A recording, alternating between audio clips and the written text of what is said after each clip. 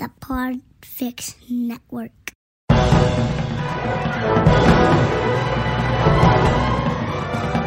Hello and welcome to episode 207 of the Filmmakers Podcast. This is a podcast where we talk filmmaking from indie film to studio films and everything in between. How to get them made, how to make them, and how to try not to F it up, in our very, very humble opinion.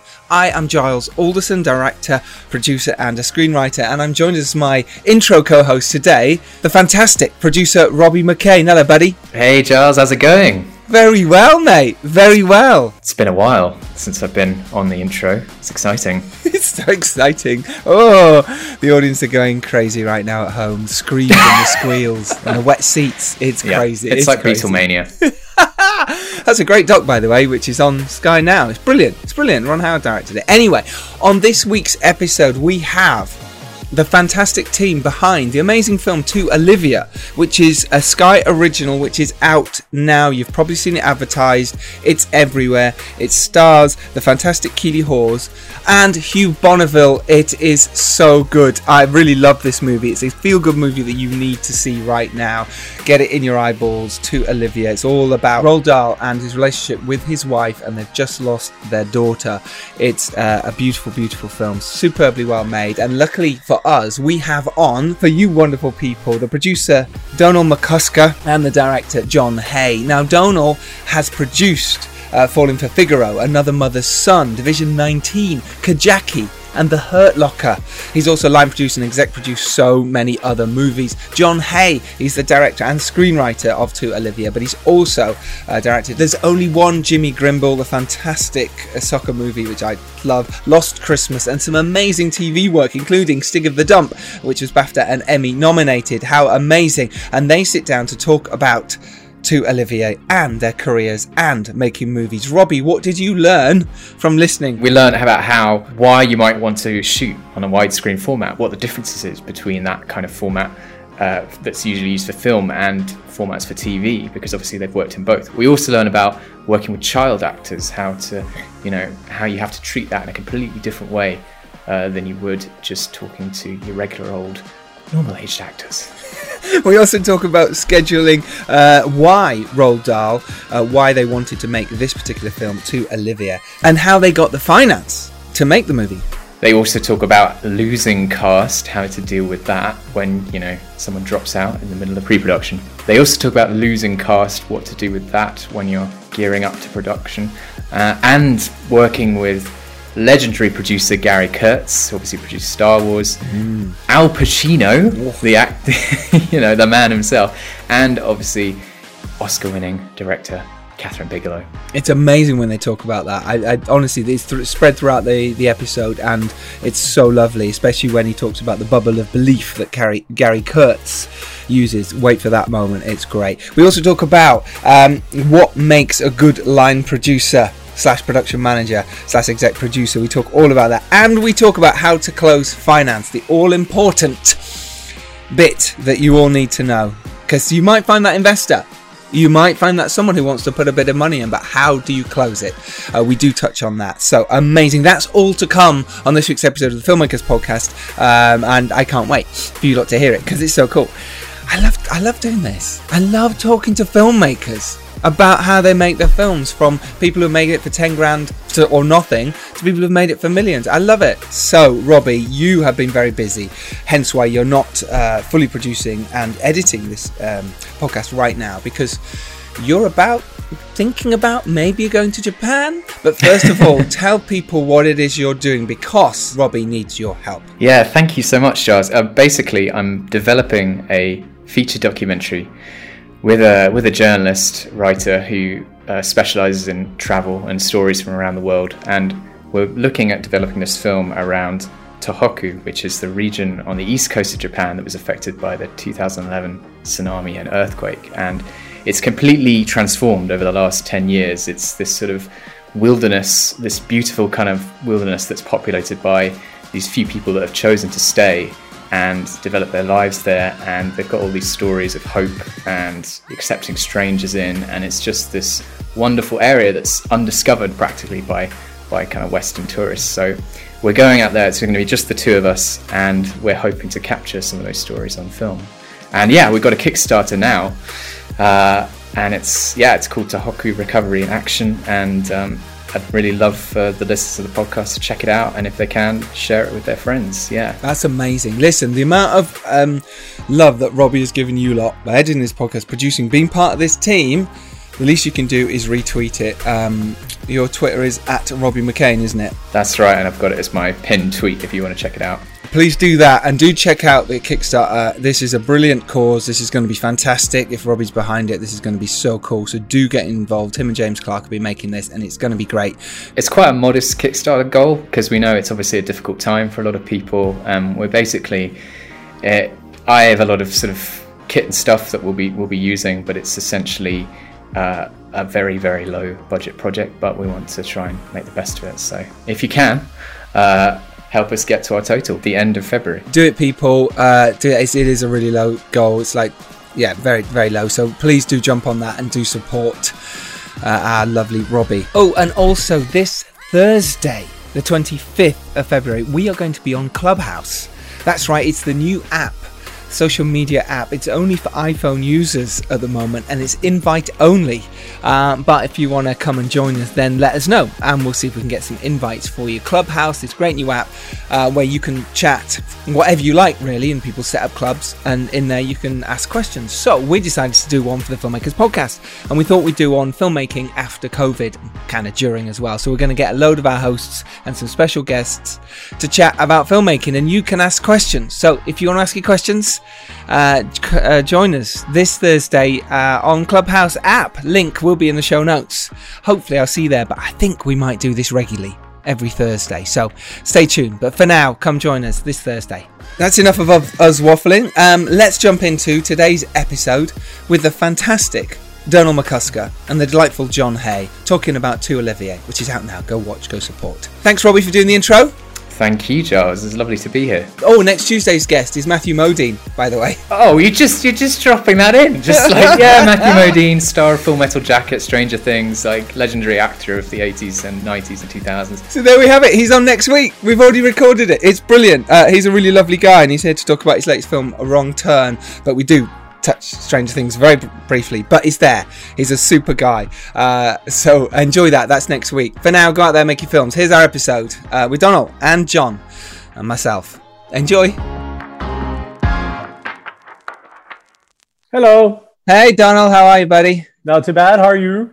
Very good, thank you. Very good. Hi, Charles. Hey, John. So how are you, boys? Where are you in the world? Donall, whereabouts are you right now? I am in glorious southeast London, shivering slightly, but I am sitting on a little electric heater. Yeah, I've got one just next to me now. It's just... But the problem is sometimes with these electric heaters, they sometimes go a little too hot, a little bit too... I've never been a big fan of fake heat, to be honest, but yeah, it's not always the best. I'm down in Brighton, and I haven't left for the best part of a year, I think. In the last 12 months, we've seen each other once that we waved at each other across a dubbing theatre, and that's it. That was the one time. It's actually been perfect, Giles. Yeah, I can imagine, John. Yeah, Donald's nodding. Yeah, it's been a different experience, hasn't it? Because I've delivered a film in COVID as well, and you just this whole sort of having to do things remotely.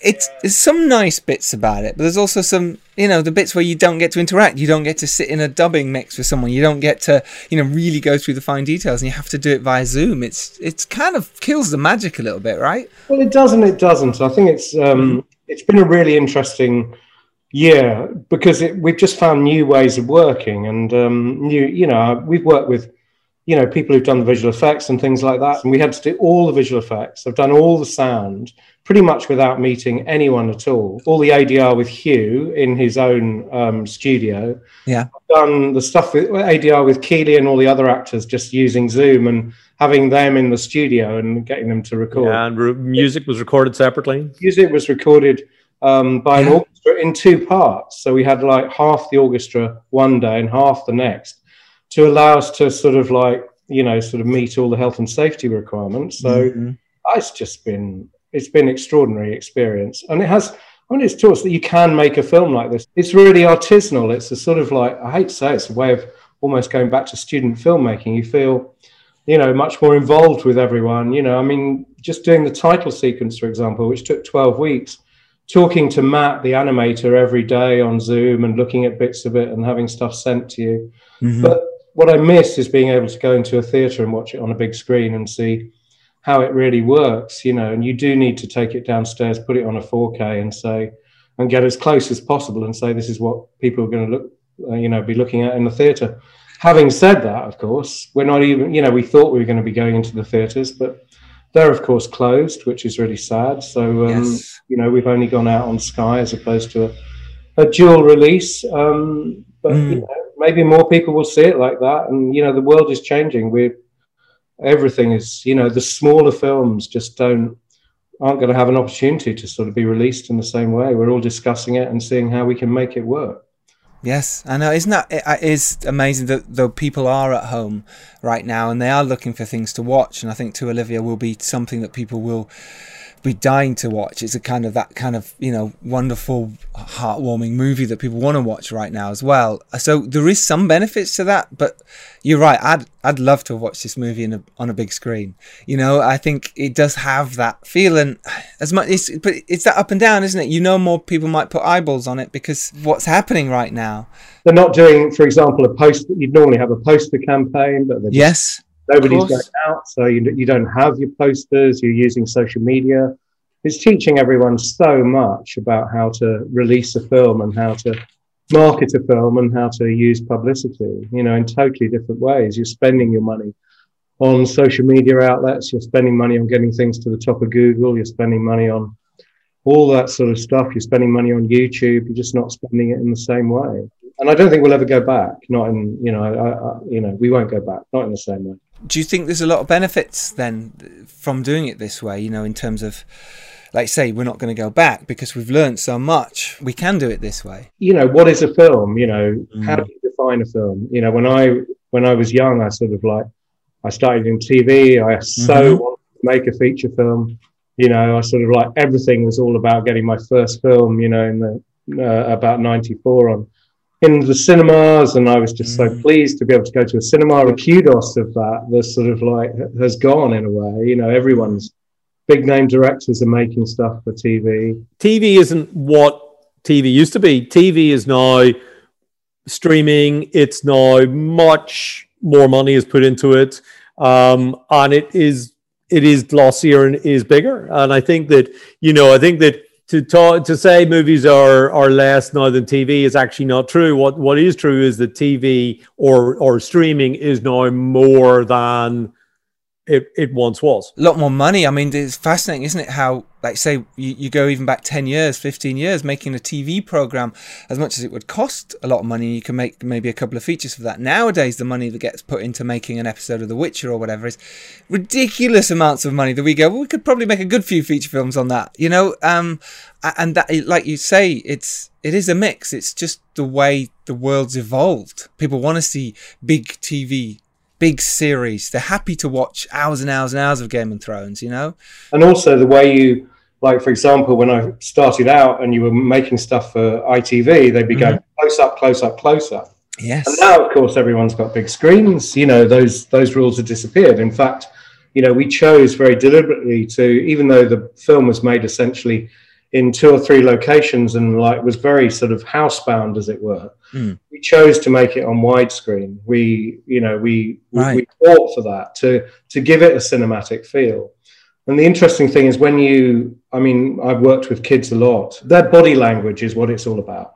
It's not really about faces with kids. Their emotion is expressed in the way they come into a room, the way they look, in sort of full length. So generally what I always did was sort of use Academy ratio, which allows you to see far more of their bodies. Now here you've got widescreen, so you're just seeing, big, tall Hugh and tiny little Darcy. Yeah. So you have to sort of it was, for me, it was a learning experience of throwing away the rules of using body language and sort of and choosing a format that sort of gave it a cinematic look as well. Which again, I think is absolutely vital and so important when you're setting out to make a film. But interesting, lots of people are watching films, and it's sad to say, on their mobile phones.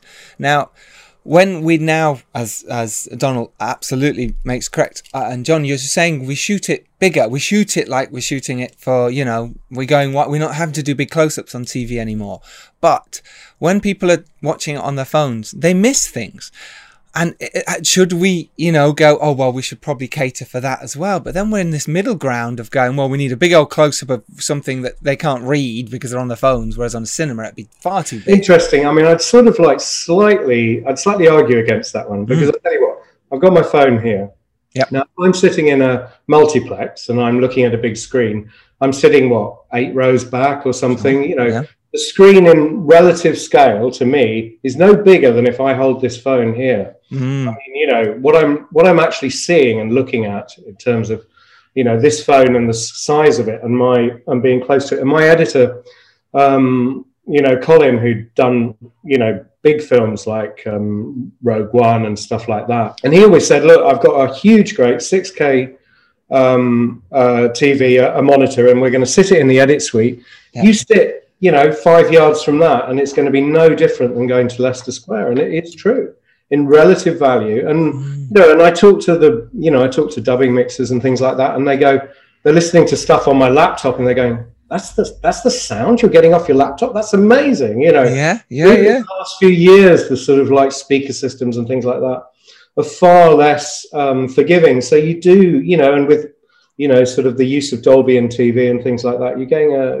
it's very different. I'm arguing against film, and I shouldn't be, because there is something about the collective viewing experience and sitting in a room with strangers that you don't get. At home with TV, it becomes a much more sort of like individualistic, honest sort of like experience. Yeah, I'm a big fan of going to the cinemas, going to the movies, the pictures, the flicks, whatever we want to call this thing.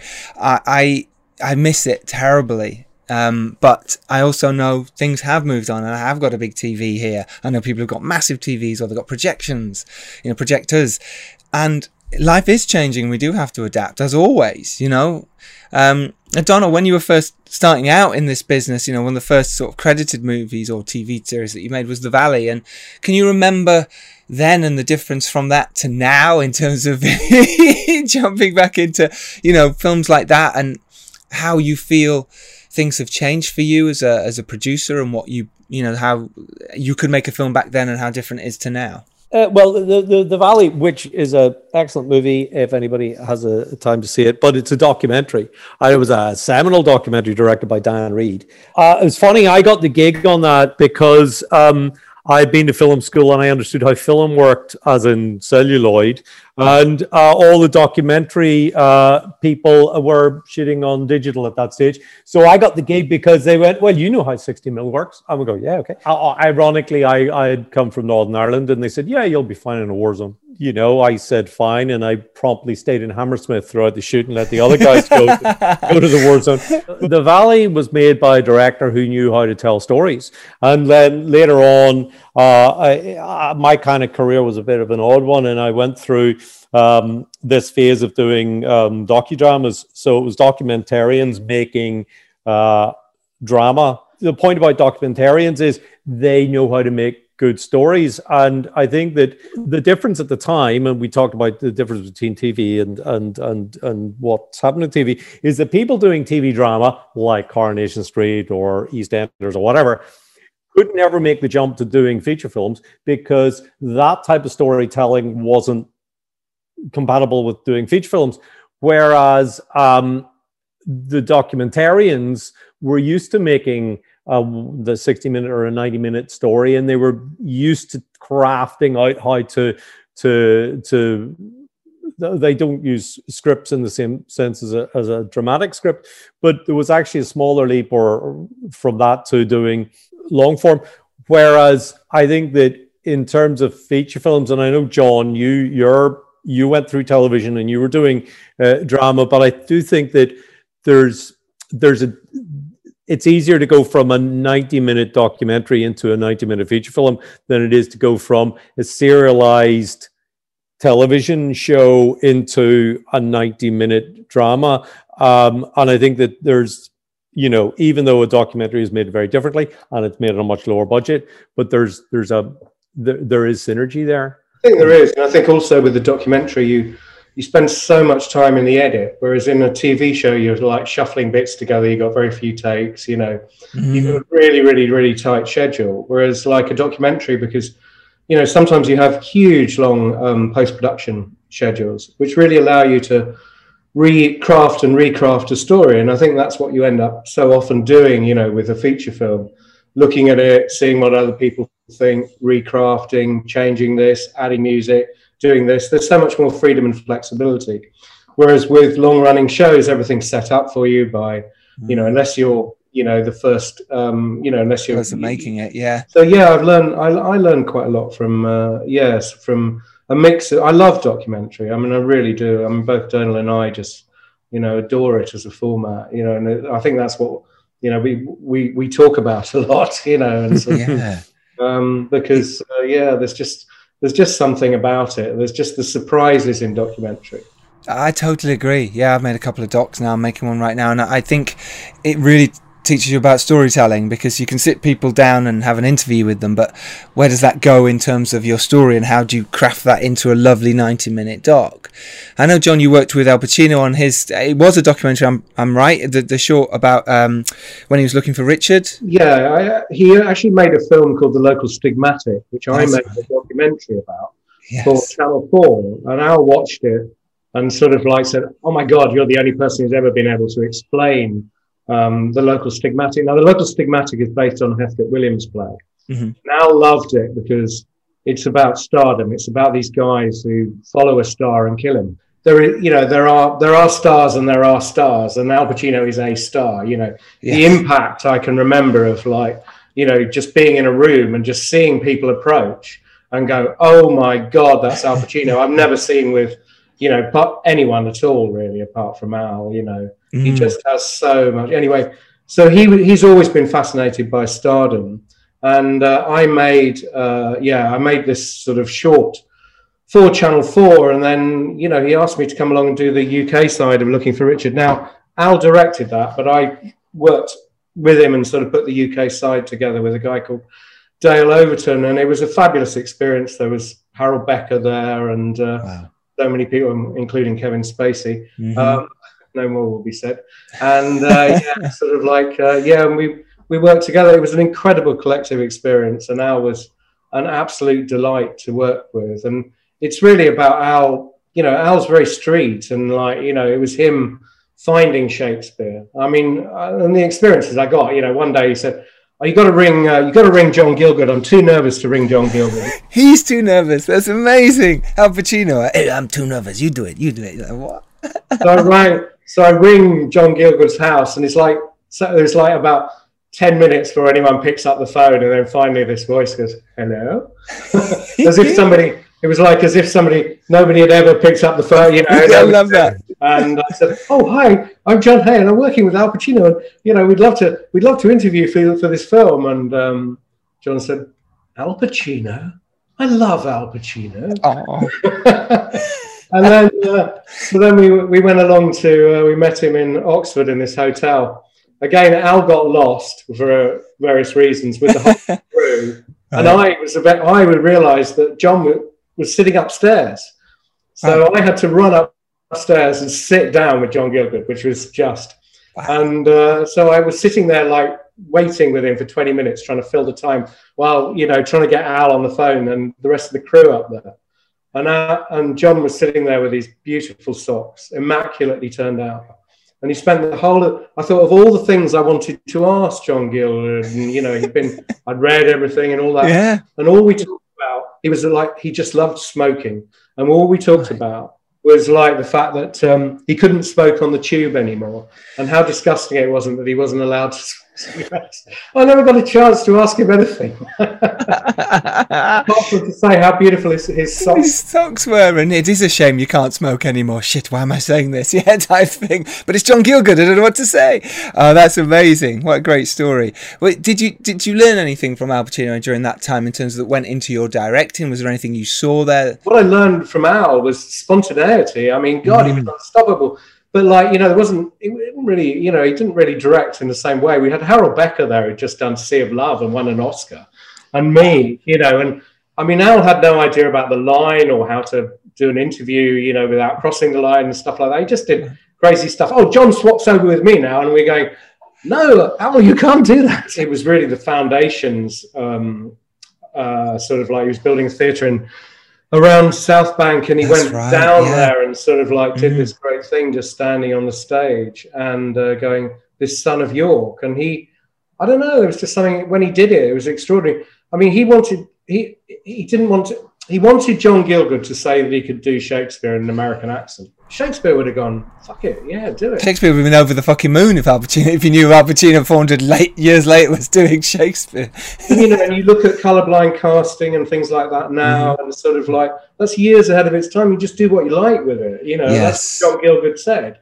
It doesn't matter. You don't have to do it in a poncy sort of like, you know, RP accent. You know, you just do what you like with it and interpret it, you know, through the lens of today. And I think that's what that's the power of Looking for Richard. It's through the lens of today. And all the critics were going, oh, you know, really? He's doing it in an American accent? I was going, you know. Yeah, totally. It's adaptation. You're allowed to, totally. And the fact that he doesn't understand all the nuances of the text. When I was like, I knew Henry V when I was 9 years old. I was just like a complete geek about Shakespeare. But he didn't understand the nuances of the text, but that didn't matter. That meant that the audience were taken on a journey with Al. And when I saw it, I just thought, oh, it's tremendous. But it was way too long. It's about 4 hours. Yes, sure. And Donall, yourself, you've worked with sort of Hollywood royalty as well, with Catherine Bigelow and The Hurt Locker, and obviously Kajaki as well, with the brilliant Gareth there, Ellis Unwin. And, you know, but talk about with The Hurt Locker for us, just really, you know, talking about great directors there with Al Pacino, great performers, and then Catherine Bigelow for you. Can you remember your time on that? Just give us a lovely little anecdote or something about that. It'd be lovely. The funny thing about that is you say it now in hindsight. Oh, fabulous. Oh, wonderful. Great. Sure. Yeah. But in reality, I was in Jordan where we shot it, doing a movie with Nick Broomfield, Battle for Haditha, which is a great movie, a war movie. And I met Catherine and Mark Bowl. They just flown in, and I was about to fly out, and I was wrapping Haditha, and they arrived, and then the next day Mark calls me and says, we've had to part ways with their previous line producer, and would I like the job? Because I'd gone on with them with a party the night before, and they just watched another movie, and Catherine was swearing that she didn't want to work with any Hollywood types, because she wanted to make something much more documentary, like back to documentaries. And Barry Ackroyd was shooting it, and Barry had shot a lot with Nick Broomfield, and Catherine and I got on well. But we hired a crew, and the Arab speakers, of which they came from Jordan or Tunisian, whatever, thought this was big American money and lots of money. And the Brits who were there thought this was an interesting movie with an interesting director, and it was going to do well, and it was a kind of a mid-budget film. And the Americans that came in thought they were working with this washed-up director who had had a disaster with K-19 Widowmaker, and they didn't have enough money, and why were they in this back and beyond country with, you know... There's the differences. Yeah. And we made this movie, and everything was shot, if anybody has seen Hurt Locker, with cameras with long lenses shooting miles away from where we were. So we were all standing. We couldn't see what was being shot. Catherine and Mark were seeing it on the monitors. I was shot in film, so we couldn't even watch rushes because the rushes took a week to come back. It had a phenomenally high shooting ratio, 95-1 shooting ratio just in Jordan, which if you're shooting film is a big thing. If you're shooting digital, it's not so big. And so we didn't really know what we were making. Right, so for you at the time, it was a job, really. You should explain about the suit and how that ended up. Oh yeah, like we were busy, kind of getting quite close, and you kind of, various people going, bomb suits. Yeah, we're gonna, is that wardrobe? Is that props? Oh, one of those. Suit? How are we gonna do the robot? And we got them both product placement, so both the bomb suit and the robot were product placement because companies make these and need to sell them too.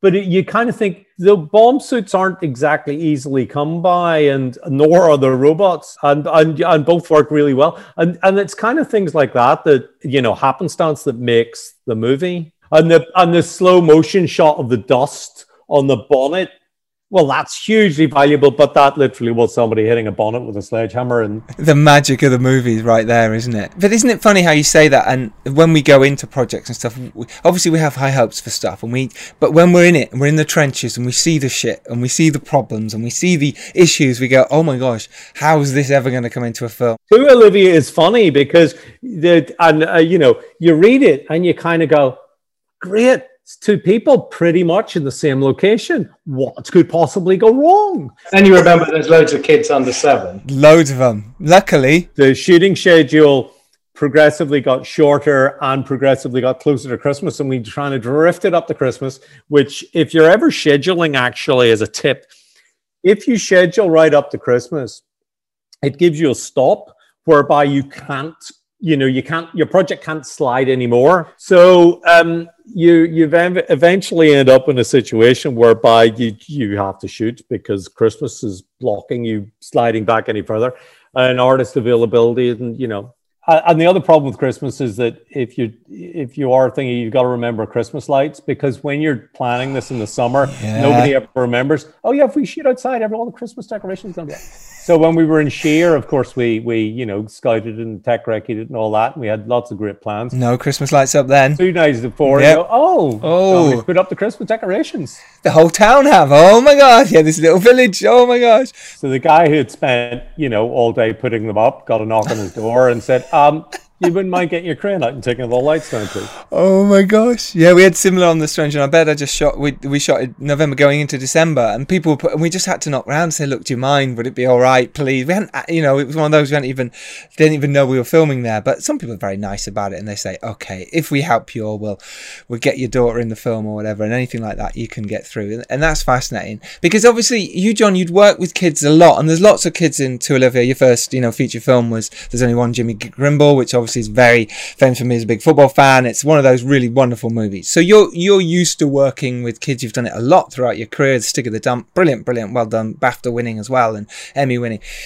When you're doing To Olivia, then you're casting this now. You obviously you're used to it, but and I say but you still got to cast great kids who are younger than normal as well. That age it's a tough age to get people to react and do the right line. You've got 1-year-old in there as well, In a funny sort of way, I really like kids at that age because they're pretty much untouched. They haven't been messed around by stage schools and, lost and lost the realism, the verite that you do. And I think what I love directing kids around that age, like Thomas Sangster, I started off and things like that, is that you're just asking them to use their own experiences and trying to give them comparable experiences that you translate. And you don't go, oh, do you remember the day your dad died? It's obviously, you can't, or do you remember the day your dog died? It's not like that, but you're trying to find, sort of ways of getting into their head without sort of upsetting them too much, but, or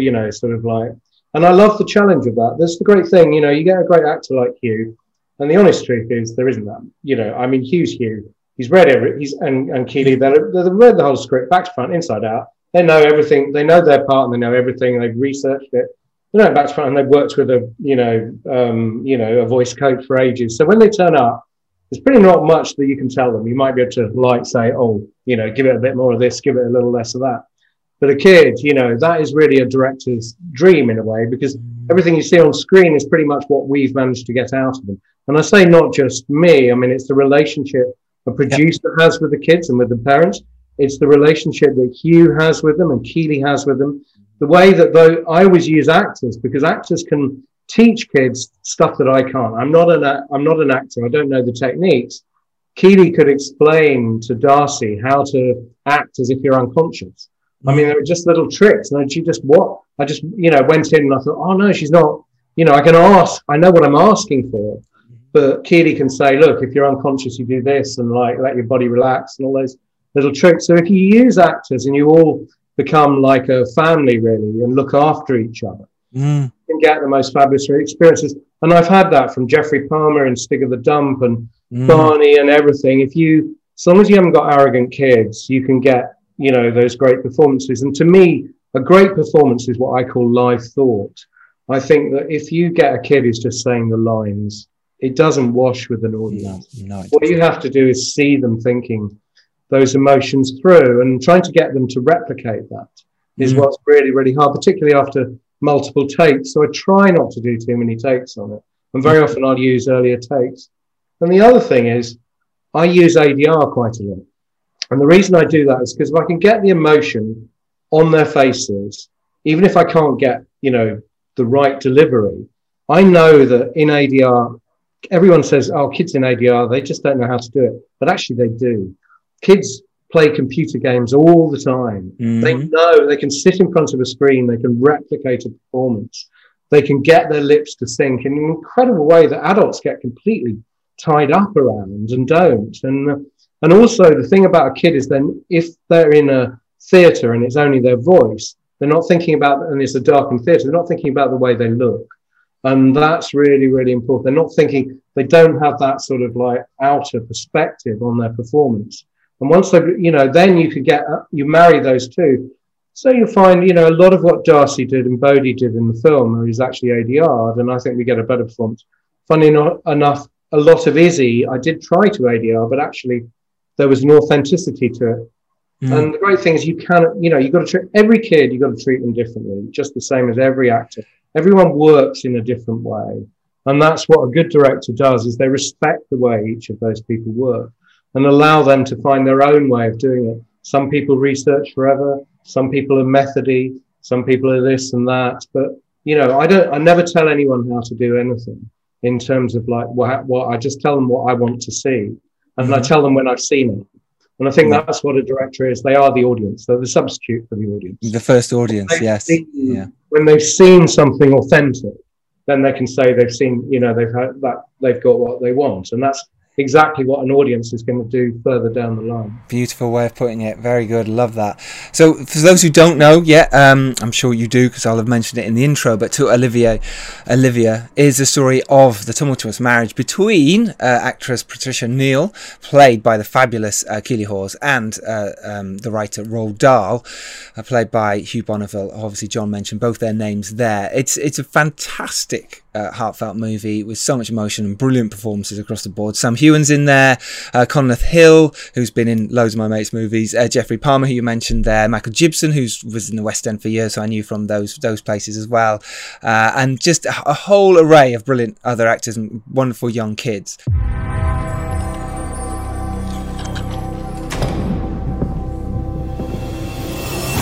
May I have one? My name is Roald Dahl. Some of you may know my books. Well done for Johnny and the Giant. Pineapple. Oh, thank you. And this is my wife, Patricia Neal, star of stage and screen. You're one big kid, and the day you stop is the day I file for divorce. Come on, Daddy. We had 2 daughters, Olivia and Tessa. Livy? But a story can have many pages. Where were we? Chapter 5. Very good idea. Many people have called Charlie and the Chocolate Factory one of the finest children's books. Do you like it? I love it. I rather think she would have liked it as well. To Olivia.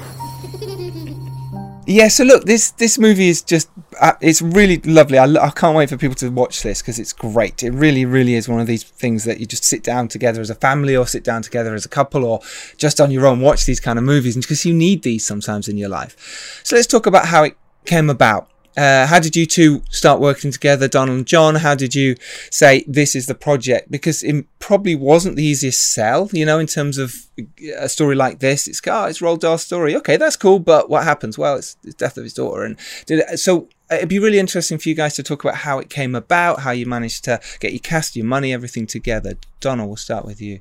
I worked with Dave Logan, who's I've worked with on Lost Christmas before with Eddie Izzard. Yes, yeah. And Dave and I came up with the idea of doing something about Roald Dahl, and we both loved Roald Dahl. Charlie and the Chocolate Factory had meant a lot to me as a child, and sort of like I just thought there was a fabulous film there that I'd never seen, and I'd never seen anyone do it. So we wrote a treatment, sent it to the Dahl estate, and they said no, we don't want to do anything with sort of with Roald Dahl. So I took it to ITV. And not with Hugh Bonneville or with anyone, just as an idea. And they commissioned it as a Christmas film. Oh, wow. The controller at ITV Steve then subsequently left, and obviously it moved over to somebody else, and they obviously, probably quite rightly, chose not to carry on with it, because that's what so often happens, is they want to make their own mark and get rid of everything else that everyone else has prepared, which is fair enough. So then I went to Hugh and I said, what about if we do it as a movie? And bless him, Hugh stuck with it over 3 years through some very, very difficult times. I mean, essentially it started off as a story about Roald Dahl. And it was very much about writing of the Charlie and Chocolate Factory, which is what we thought everyone wanted. But Dave and I became fascinated with Patricia Neal, and actually realizing that we could tell her story, and it's told by her by default, if you know what you mean. Yep. You sort of like think it's being made. It's Roald Dahl's story, and it gradually becomes hers because of, you know, the fact that she was looking after him. She took him through it, and she was the one who had to look after the family, and she was the one who broke through in the end and did hard and won an Oscar and made it through and held the family together. And I thought that was so true of women of that period. In grief and in any of those situations, that they had to hold the family together and subsume their own grief. And I think that's what Keeley was really inspired by in terms of the script, that we didn't write into her grief, we let it play by default. And I think that's the beauty of it. The very powerful scenes where you see her grief, you know, it's very much about her being alone with herself. And and we started off with one variation, and then I'll let Donall take over and explain it from there. So John was doing all this, and he called me up, and I think it was very early in January. Probably 3 years ago now. And how did you two meet before that? Had you worked together? No, I just got a call, and this strange chap called John Hay. I love this. On the phone. Yeah. And he was asking me to line produce the movie because He was a bit of a grumpy Irishman, but he was very good at his job. Yeah, and not long after that, I did ask John how did he get my number, and he couldn't remember. It It was the Yellow Pages, I think. Yeah, probably. And he offered, or actually, he was asking me availability as to whether I was available to be the line producer on the movie, and it already had producers. Yes, and because our audience know Donall also line produces as well as execs, but he also line produces as well as producers. Just so I would like to describe myself as a hyphenate producer. So you're a triple threat: line producer, co-producer, exec producer, and was always swearing blind I would never produce. And if I could give one piece of advice on this podcast for the professionals out there listening, please. I would give the piece of advice: never produce. If you can do anything other than that, you know, the hyphenate producers are the ones who make money, and the producer is the sucker left holding the baby and not making any money. So anyway, John asked me to line produce, and I said yes. And you thought, well, because I'll get paid this way. Yes, no, okay. Exactly. You get paid weekly. I read the script, and it was a really good script. And mostly I'm a cynical line producer that sort of doesn't say that. Mostly I'll read the script and go, yeah, it's okay. Fall asleep in the middle of it, pick it up the next day, read the next 20 pages, you know. But with this one, I read it. I went, actually, this is really good. Going back to what I said earlier about, you know, it's a really easy movie to make. Yeah, it's really easy. So as a line producer, actually, it's not that interesting of a movie to line produce. It's really a couple of people sitting there.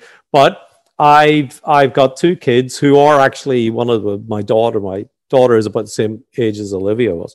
And I had residence and whatever. So anyway, I start on this film. It becomes apparent as we get into it that the finance plan isn't really holding up as much water as it should do. And the Goldcrest, who were producing it, were funding the development of it at that stage and effectively early production as we're moving towards closing. And we're spending quite a lot of money, and we're hiring crew, and we're building sets, and we spent a lot of money on gardening. Right, because it's got to look nice. Yeah, of course. Yeah. We had our big house, and we needed to fill in a swimming pool and all sorts of stuff. And but as we get closer and closer, it becomes more apparent that we're going to struggle to close it. Which point in time, our leading lady at the time, and it was publicly announced, so it's no one, who was Rebecca Ferguson. She, who I never met, was saying that she wasn't able to be available and we didn't really know why. And then it became apparent that she was pregnant. So she pulled out of the project, and at that point, the project essentially wound up. I went away on my merry way to line produce the next project, which also collapsed, and the following project, which also collapsed. Because that's what happens when you're a producer, because producers, the projects always collapse. Whereas the line producer, you get paid weekly. Never produce a movie. All the producers listening now going, oh shit, turning it off. Right, that's it, move on. And then John called me back, and I had done 5 movies in a row, all of which had collapsed in latter prep. And John said, would you like to produce the movie? Because the other producers left, and Goldcrest was still involved, but we're only involved now in selling it and weren't inclined to. To be fair to Goldcrest, they did pay all their bills. So even though they were looking at a collapsing movie, they'd paid all their bills, and everybody got paid and everybody walked away. And to that, they deserve admiration and respect. I came on board producing because I'm a cynical line producer principally. I was delighted that John had developed a really good script. We had, just at that stage as I came on board, we had approached Keeley, and Hugh had stuck with it, and Hugh was great and incredibly supportive, constantly beating up John with script notes. And therefore, between Hugh and John and Dave Logan, there really wasn't, nobody cares about my opinion on the script at that stage, quite frankly. You're just the producer, yeah. I'm the producer. I agreed to produce this. What the hell? If you have your own way of giving script notes, which usually begin, are you sure you want to do this? Yeah, I've said this to you before. Please don't. Yeah. There are 1 or 2 little points, opinions that I had, which always got completely ignored and rebuffed by pretty much everybody, but particularly John Hay. And I just keep saying them because unlike pretty much anybody else, my opinions are reasonably fixed. What Donall's brilliant at is he knows, what our strike price is, what we can actually make the film for. Yeah. And not just in terms of what we make the film for, what we can make the film for and make it look good. Mm-hmm. And when we excel, when we go over that line, we end up, and it's so classic with directors. They're too ambitious, and they end up trying to make something they can't really afford. Yes. So they end up doing something badly, not by default, but because they actually haven't got the money there. And Donall's actually fabulous at saying, look, he just keeps on like a scratch record. You can't afford to do the visual effects at this. Do you know what they're going to look like if we have to do them at this? So. For example, we had loads and loads of visual effects in the original draft. It was much more magical, realist, with Boy and with chocolate fountains and all that. And Donall just said, you can't afford to do this. He kept on saying, you can't afford to do this. And he made me go for endless meetings with visual effects guys who would then put in... Not as many meetings as I went with, John. He would come in with huge, great tenders that would make me go, oh, don't worry, they'll come down. He said, yes, they'll come down, but what they'll produce for you, you will not be pleased with, you will not be proud of, and we won't make a good film that. You have to change, you have to change your mindset. The other way you could phrase that question is, you can always say you can have anything you want, you just can't have everything you want. And I did a meeting for a job that I didn't get. And the gist of the meeting, the producer, or one of the many producers, said, you know what, you read the script and it's a $500 million script and we've only got $400 million. So how are we ever going to make this? And the reality is, there is always more good ideas about how to spend money than there is money to spend, regardless of what budget it is. If there aren't more good ideas than the money available, then you should fire whoever that is and hire somebody with more ideas. The difference between the classic, description, the difference between a big budget film and a small budget film is that it's the same. You're still in jail, but it's a different prison. So Goldcrest now had pulled out their sort of saying, we might invest in this, but we're still happy to come on sales. So how did you find that bit of money you needed to, that you're paying for these swimming pools, I should say, ponds, and then the VFX that you do need? How did you manage to piece it together in the end? Well, it was Align, who are they were a company, there's a company called U Media, which I'm sure people are aware of. and Align are essentially the financial spin-off of that. So Align were our key investor. And that was based on Goldcrest had done sales back even before I was around. And there were reasonable sales numbers to suggest what the film was going to be worth and sell for. And on the back of that, Align came in. But as is so typical, you take the 1 + 1 is always equal to less money than you actually need.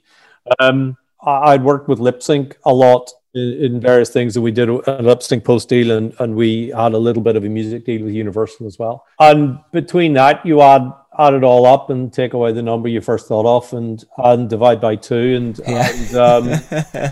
through hook or by crook, you try and get it across the line. And because of the listeners on this podcast, the way it works is a lot by promising and a lot by pushing all parties together on the anticipation that when we reach closing, all the money will be there, but let's just keep taking baby steps. And what happened was we got to a point where everybody was prepared to hold hands and start dancing. No, you first of all have to say, yes, we're prepared to play together nicely. The money comes about 8 weeks later when you close financing. And of course, by the time that came around, we had lost another £175,000 through currency losses. Money was coming in either dollars or euro, and we were spending it in sterling. And all throughout it, the Brexit negotiations were going on. So you didn't know, up or down? Sterling through the closing period was just tanking, and it was getting worse and worse and worse. So that was better for us because we are financed in euro and dollar, and sterling's falling through the floor. Happy days. So just as it hit its lowest peak, we got everybody to agree. And then we go into contractual processes for the 8 weeks between agreeing and the money arriving. And of course, sterling improved, and we lose 100 and something thousand.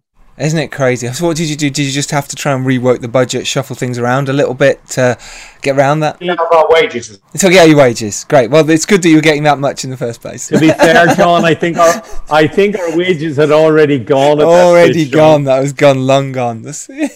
We were being bonded by film finances. And bear in mind, this is like we're now in full scale pre-production. We're spending £10,000, £20,000 a week. We're signing contracts. You're now in that world where if it collapses, you're in a world of pain. You're in the world of, if it collapses, then John and I are personally liable for a lot of cash. So, and you can't stop, because remember what I said earlier about Christmas is there and it's stopping us. So yes, you can't push. In an ideal situation, you would close your finance and then you would start to spend the money, but you can't do that. What you've got to do is you've got to start spending the money on the promise that you're going to close finance. And I'll say it now because there were a lot of people in that period. Richard Bullock, our production designer, Lawrence, our lawyer, who were working away hard.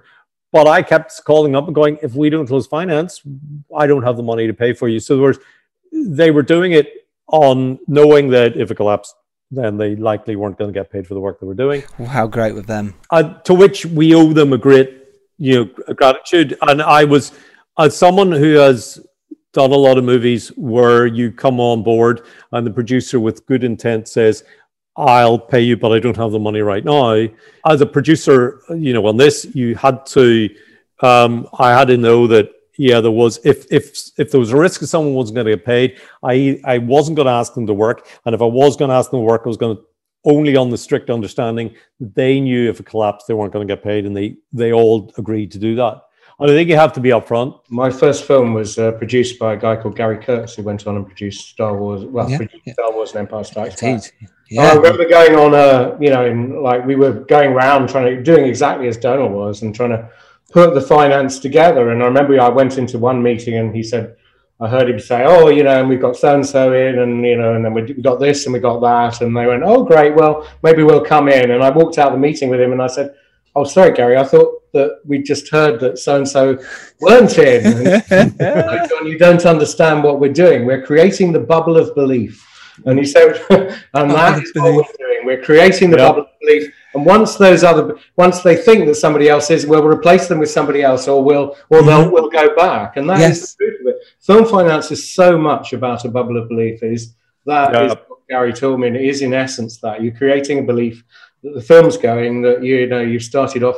And you can't explain that to somebody who works in TV. No, it's a very different thing, isn't it? Yeah, money's coming from ITV or from Netflix or whatever. Yeah, it's very different, very different. Let's talk about the filming of it then for you, John, in terms of, again, just diving in with, amazing actors as they were, and just sort of, do you like to shot list? Do you come fully prepared and then throw it out the window? Talk us through your process. John, in advance of the script, said, yes, everything will be shot listed. We'll know exactly what I do. And he presented to me really early on a detailed shot list detailing every scene and every shot that was going to be in it. John, over to you. How well did you stick to that list? Threw that out the window. But I did.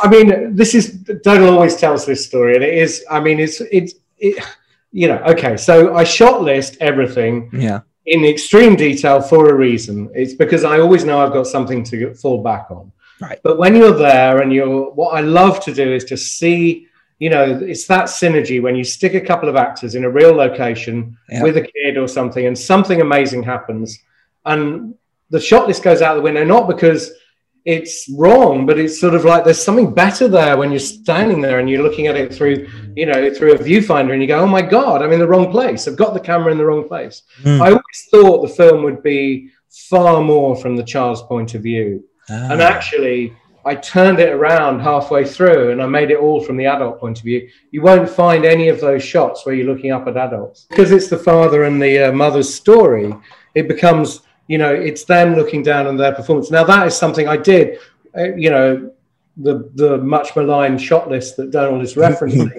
It was sort of very much, I was thinking, I'll take everyone into a kid's world like I normally do. It's like a memory. I always refer to the film as a memory, that it's like a memory, and it's messy and it's blurred, and there are things that could be true and things that aren't true, but it's very much their memories of the events, and and it is that sort of postmodern, slightly unreliable narrator feel. Well, that comes across. I'm so glad you said that, memory, because that comes across in the film of what's real, what's not, who said what, was he drunk then, when, all these type of things that just really just play into your mind. And when you write a script, you go exterior, the gypsy house, and then you cut inside to set up that it's night, But actually what Colin did brilliantly was, I told him that I want to make it almost dreamlike at times. Gowdy, your editor. Dreamlike intensity. And what he did was he'd go, fuck that, we won't do any of the exteriors. We'll just cut all that out. We'll just move from daylight to... I said, you can't, she's lying there and it's night and then suddenly it's daylight. And I said, no, that's it. You just, that's what he's doing. He's picking out the important moments that he remembers. And it doesn't matter. We just throw away all the notions of nice, TV notions. Oh, we have to have a picture of the sunset. Yes. It's a new day. And I think that gives it that sort of like, it becomes all about the story, and you're thrown into it in a very intense personal way. And I think Colin was brilliant about that. So we added that extra layer to it in the cut, and, sort of like made it more and more intense and more about a memory. And then we finally put the voiceover on, because that was never in the script. We put it into the edit, and we thought, well, we'll establish it, and then we'll just sort of like say, so you sort of know that it's from a different time, but you're not really, we don't make a big thing of it, but you sort of like know he's telling a story. And then it's evoking the idea of memory. And memory does have that jarring effect. I thought, when I originally had the idea of like, doing Olivia's death, the TV version, the TV movie version is that, the parents are sitting around holding her hand. Of course, yeah. And I just thought, the way to do it is just to have him asleep and not see it at all. Just, he wakes up and like, God, he's thrown in there. And then you cut to the phone call. It's that dissected, oh God, and we all do it in grief. We remember moments, when my mum died, all I can remember about the burial is the fact that her coffin wouldn't lie straight in the grave. It was sort of, broken. But those crazy moments that you don't remember, like everyone standing around the grave, but you remember some strange incident like that. Yes. And that was really, and obviously the whole film is around the 5 stages of grief, as I'm sure you know. Stunning performances with that as well. And did you guide that? Well, I'll tell you what, the thing is, Joe, sometimes you give people the big picture and sometimes you don't, and that's a director's choice. And I think it's a very, very important choice as to whether you do. And that's partly about the way I'm looking at how people are, like Keely, I sort of feel that she wanted to just be about, she wanted to be about Pat. She wanted it to be about her relationship to Roll. She didn't want the big picture. Whereas I sort of gave Hugh more of the big picture. I never give the kids the big picture. I just work with them on individually. Day by day. Some actors, like even, somebody small, sort of like who's got a much smaller part, I did give the big picture to because I thought it was actually quite useful because they're only there for a day. And if I explain the big picture to them, then they'll be able to see how their performance locks into it. It's true. You've just got to, like you said earlier as well, you've just got to adapt to how that performer works and make sure you get that really quickly and go, okay, that's how I need to work with them. And whether that's talking to them or whether it's leaving them the hell alone. And it actually doesn't help them. And in the past, I've made mistakes of thinking, I think when you're young, you think, oh, I'll be really cool and I'll explain all my big ideas. Yes, After a while, you don't need to. You just realise that, we're all working in it as a team together. It's the last great collective art form, and just allow them, sort of like work as a team and think out best to help them. Really, there is so much buzz for the movie at the moment. Everyone, all the press is happening. All the stars are doing all the shows. That must feel great, right? That to get the reaction, to get the buzz, you must be getting calls all the time at the moment about it. Yeah, it does. I mean, the only thing I'll say is that, obviously. We are getting a lot of press. You never know which way it's going to go. That's the thing, isn't it? I always dread coming. I mean, I always sort of like reach for Nexium tablets or something when a film comes out because you never know which way it's going to go. But I think a lot of people will connect with the movie. I really do. I think it's sort of like particularly pertinent to these times, as Donall keeps saying, with the measles vaccine. And it does seem to be, people are seeing it very much through the lens of today, even though it's a period film. And I think that's really important.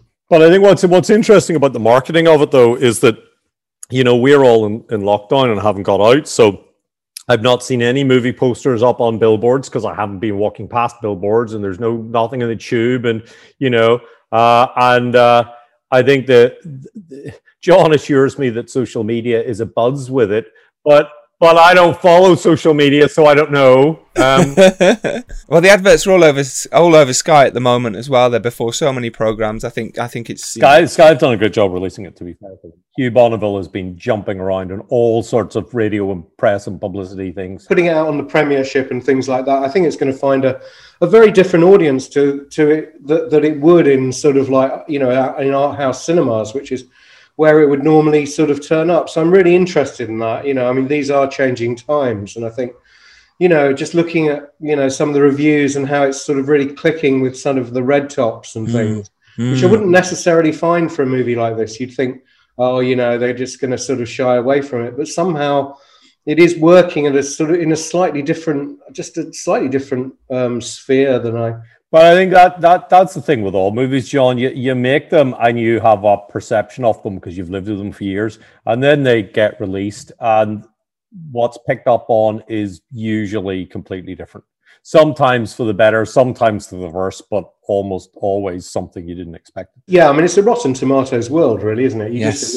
We all just click and go, oh, okay, it's 73. Oh, that's okay, I'll watch it, or something like that. Oh, my God, Wonder Woman's gone down to 42. It is fascinating, and I think finding that balance, where you were talking there about getting, cast are doing press at the moment, how important is it to make sure that something like that's in a contract at the beginning, that otherwise, if they don't like the movie or there's a problem, but how important it is to make sure that things like that are, in actors' contracts? Contractually, I think you are, you never have, like, you can put it in, but it's always down to if available and if they actually want to do it. So I think that it's much more about keeping a good relationship with your cast, and hopefully they'll be encouraged to get involved. But at the same stage, you've got to realize that the cast might be shooting for 4 or 5 days, but the press might take 4 or 5 days as well. So your commitment for a cast member can easily be as much as actually filming the movie. And some cast like doing press and are the darlings of chat shows, and other cast just don't really like doing it at all. The reverse of that, of course, is as a producer and director, do you cast because of their publicity potential? You kind of pay an actor as much for their publicity and promotion potential as you do for their acting potential, or indeed how many days of acting they do, because they can do easily as much publicity and effort into that. So, but yeah, it's an interesting thing. I mean, I think Hugh Bonneville has just been extraordinary in terms of he's so articulate across such a range of the issues, from the vaccine to the sort of from the measles vaccine and the impact of that on the story, from the script, the development of the film, and also his performance. He's so big picture about it. And it's very rare you get an actor of that quality who is so big picture. Generally, people will go, I'm going to just talk about my performance. But I think, sorry, I just got to decline a thing. But I think, they'll talk very much about their performance. You don't get that sort of big picture actors very often. And when you do, it's just so, exhilarating to be able to know that they're just going to work at all sorts of different levels for the movie. Well, let's talk about your two Olivia cast a little bit more then. Did it make a difference, Hugh Bonneville, Keeley Hawes, to the financing of the movie? Because again, your cast is incredible and they are actually fantastic in the movie, and I feel perfectly cast and really wonderful to watch their journeys, the whole thing going over to America, and the work with Paul Newman, in terms of Sam Heughan's performance there. But I suppose let's talk about the financing of a movie like this and the dependency on cast. Does that make a difference with a movie like this? We originally sort of always had Hugh Bonneville on it. Yeah. I originally had Rebecca Ferguson to play sort of Keeley's part. Now, Rebecca had to go off and do June, I believe. And so she wasn't available. She got pregnant, yes. She got pregnant as well. So I think we chatted about. So, yes. Sort of that moved on. But we'd already done the pre-sale. So we always had about 1.3 million, something like that, Donall, on pre-sales, based on Rebecca Ferguson. So we had to actually go to the sales agent. I had to convince the sales agent that, I said Keeley would be absolutely fantastic, did my whole creative pitch. But then in the numbers game, Rebecca Ferguson is a movie star who's very, very, very well known in a number of territories, whereas Keeley isn't so much. But The Bodyguard had just lifted her at that point in the States. Right. So the pre-sales are obviously predicated on a particular cast. Now, if somebody of that cast drops out, then they can sort of quite legitimately worm out of the pre-sale, which means that you're flat on your face again, and the film can go down. So, but luckily, though, all the pre-sales stuck with Keeley and accepted that we had she fulfilled our creative vision, shall we say, for the picture. Yeah, which is great. And for you, Donall, the same thing. You're trying to piece all this together, and obviously going to your financiers and saying, "Look, here's the cast." Does it change? Obviously, John, you're going, "Well, I want this person for, visually, for directing. I know they'd smash the part. I know they'd be amazing in this." But for you, Donall, you've got to again convince the investors. Do you do it differently? Hugh was on board when I joined. And to be honest with you, I think that whilst those conversations that John describes regarding Keeley were critical, but we were very much of the opinion. And I think that when Rebecca left the production, there was a lot of talk about who can we get to replace her. And we didn't come up with anything better than Keeley. So in that regard, I think that we were in agreement. The other aspect, I think that in terms of what the financiers look for and how to market it, there was an IP, which was that Roald Dahl and Patricia Neal were well-known people. So in that aspect, that went a little way to garner a marketing hook, as it were. And obviously we had the script, which everybody loved. And then later on, when we were doing the secondary characters, we were kind of financed at that stage, and it was just a bonus to get Sam and Conleth and Jeffrey. It's not really a sort of like straight producer-director split. I mean, obviously, you know, a creative team like ourselves, you know, and when Donall's a creative producer, you know, we're on the phone like probably most of the day chatting about it. So you're always going, oh, Sam would be great. Oh, he looks like he. Oh no, what about so and so? So it's not really. You can't even actually put your finger and say who finally, you know, sort of like made that final decision. Or, you know, Donall will go, oh well, you know, Jeffrey, why don't we go after? He'd be perfect. You know, it's that sort of thing. Or I go, you know, I don't know. I cannot remember how those decisions were made.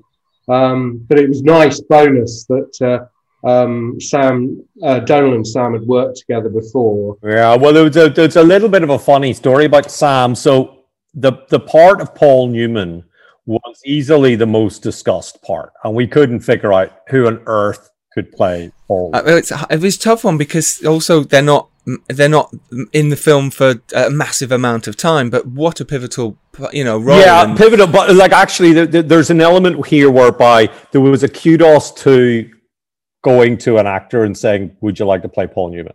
Indeed, and that actually meant that I was perfectly happy to go to the biggest Hollywood star and go, "Do you fancy doing it?" Because it's only a couple of days, and we were never going to offer anything like the money that they would normally expect, but that didn't matter because I knew it was a good part and I knew it was short and I knew there was a kudos to playing Paul Newman.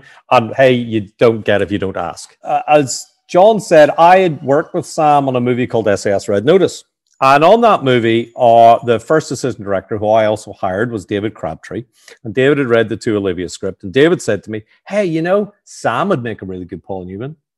I, of course, being arrogant and not paying much attention, completely dismissed David's suggestion and kind of went, no, don't be silly. I decided to go through IMDb, and I go through all the photographs on IMDb, starting at number 1, all the way down. Wow. And come across this chap who looks quite like Paul Newman. And then I call up John and go, what about Sam Heughan? And Sam goes, yeah, well, Suzanne works with Sam Heughan because she casts Outliner. I went, oh, right. I mean, I wrote Sam a long letter telling him why I think he'd be a brilliant... Paul Newman, and he immediately interrogated my casting director to find out what John Hay was like. To be fair, he didn't get on the phone. The first we heard from Sam was an email saying, hey guys, read your script, love it, I'm on board. Amazing. Wow. It's because you talk there, John, about having to write actors letters, and it's this thing we have to do, and it's I always do, you know, I always do. Me too. I was always taught to. Were you? Okay. I mean, Gary Kurtz said, you know, look, you have to make this personal. You have to, you know, your passion has to come through. Otherwise, nobody's going to engage. It's your passion that drives it. And I think that's so true. And I think as I said, I think I mentioned he was a bit of a mentor to me on my first film.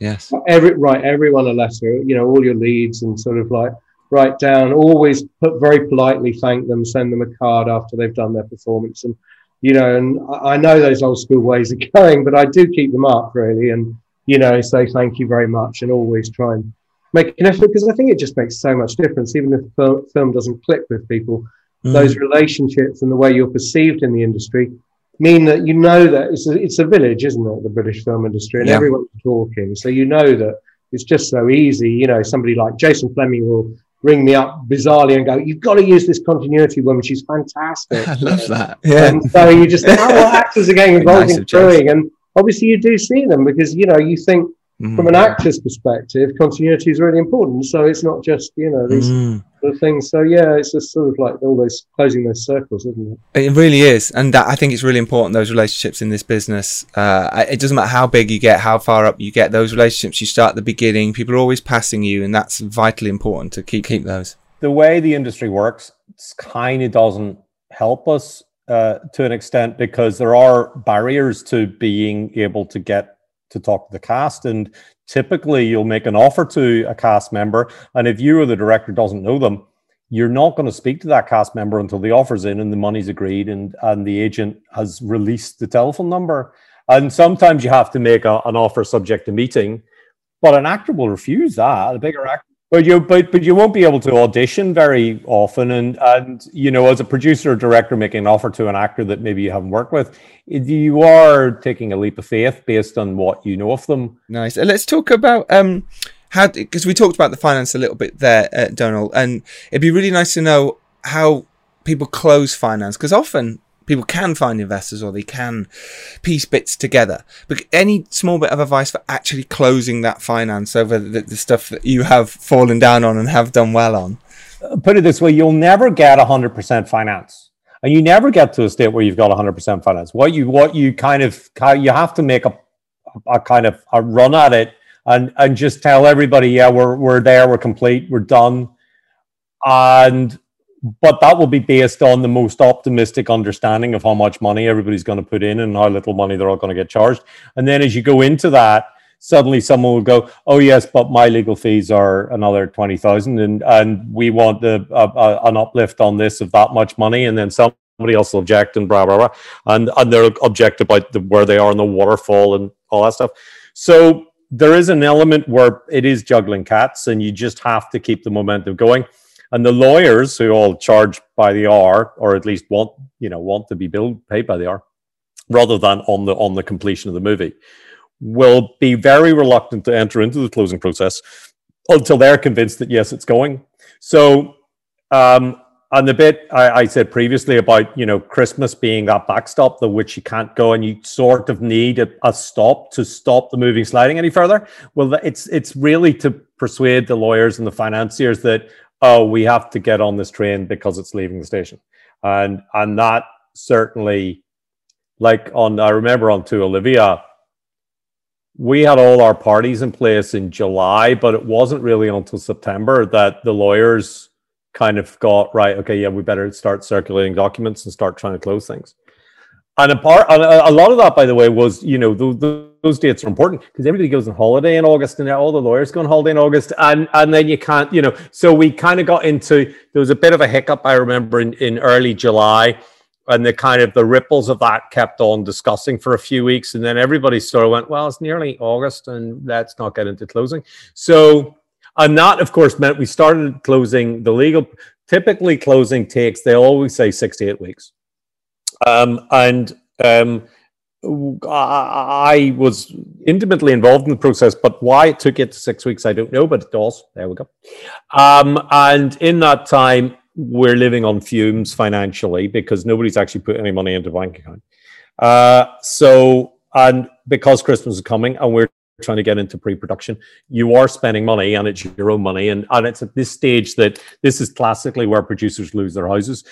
You as a producer, you're financially reasonably safe when you close finance because you're playing with other people's money. Up until before closing, you're not, and it's your own money. And then that's a bit. Amazing. Thank you. That was really useful, and I think our listeners would love that.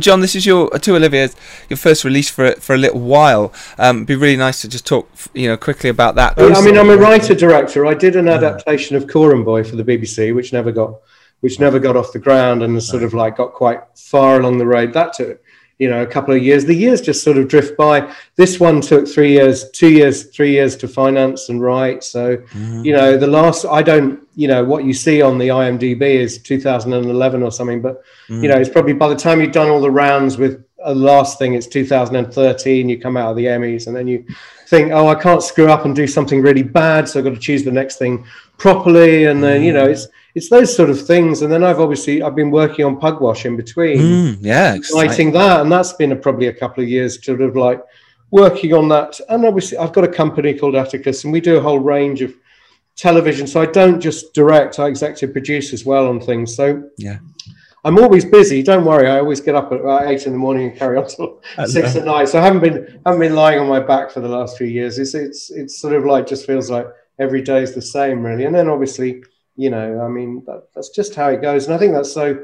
I think if you're a director who chooses and considers the next film you make very carefully, very often you get huge gaps for people just because something comes along, it doesn't work out, this changes, that changes. And I think it is important. And I think people don't mind gaps on your CV if they can see that you've chosen well on the next one. What I think if you suddenly go, oh, I'll drift off and do 10 episodes of The Bill or something and then come back and do a feature, they get all nervous. I think in a way it's better not to have worked and done something, and then end up doing something, going for something good to something good, and doing they cancelled the bill years ago. I know. I was going to say the bill was got like you'll never get. Yeah, right. Well, whatever people do these days. But I haven't been in director's prison for years. No, exactly. So there is that. And Donald, for you then, look, does that make a difference when picking projects? If the director's worked on something in a while or not, does that make any difference to you at all?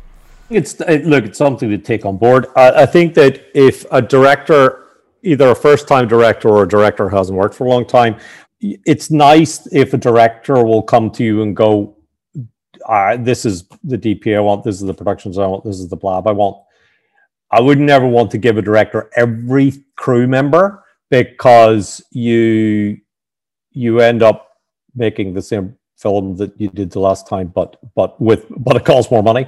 But I do like the idea that I think it's always good the director has their colleagues and friends that they've worked with numerous times before that they can bring to it. Absolutely. This has been honestly amazing. To Olivia is fantastic. I can't wait for everyone to see this. I can't wait for you guys to get this released when this comes out. It'll be out, which is super exciting. It's on Sky. Go watch it. Please go support this amazing film.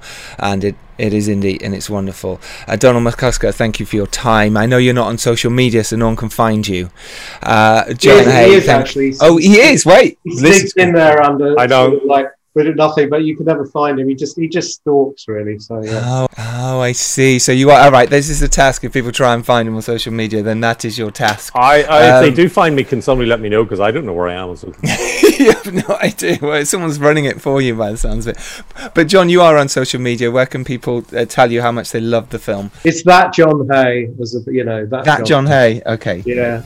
You can follow me at Giles Alderson, and you can follow the podcast at Filmmakers Pod on Twitter, or the Filmmakers Podcast on Instagram, where we're very popular at the moment, which is lovely. Remember, you can go out there and make your film. You can make it happen, just as John and Donall have done. And if you're lucky enough to rise up and do well, it is your duty to send the elevator back down. We will see you next Tuesday, as always. Oh, we have Matthew Modine on next week, the fantastic actor. Oh, well, there you go. Well, let's put us in our place, John. Full Metal Jacket.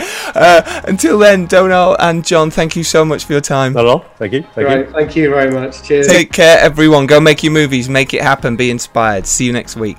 Bye.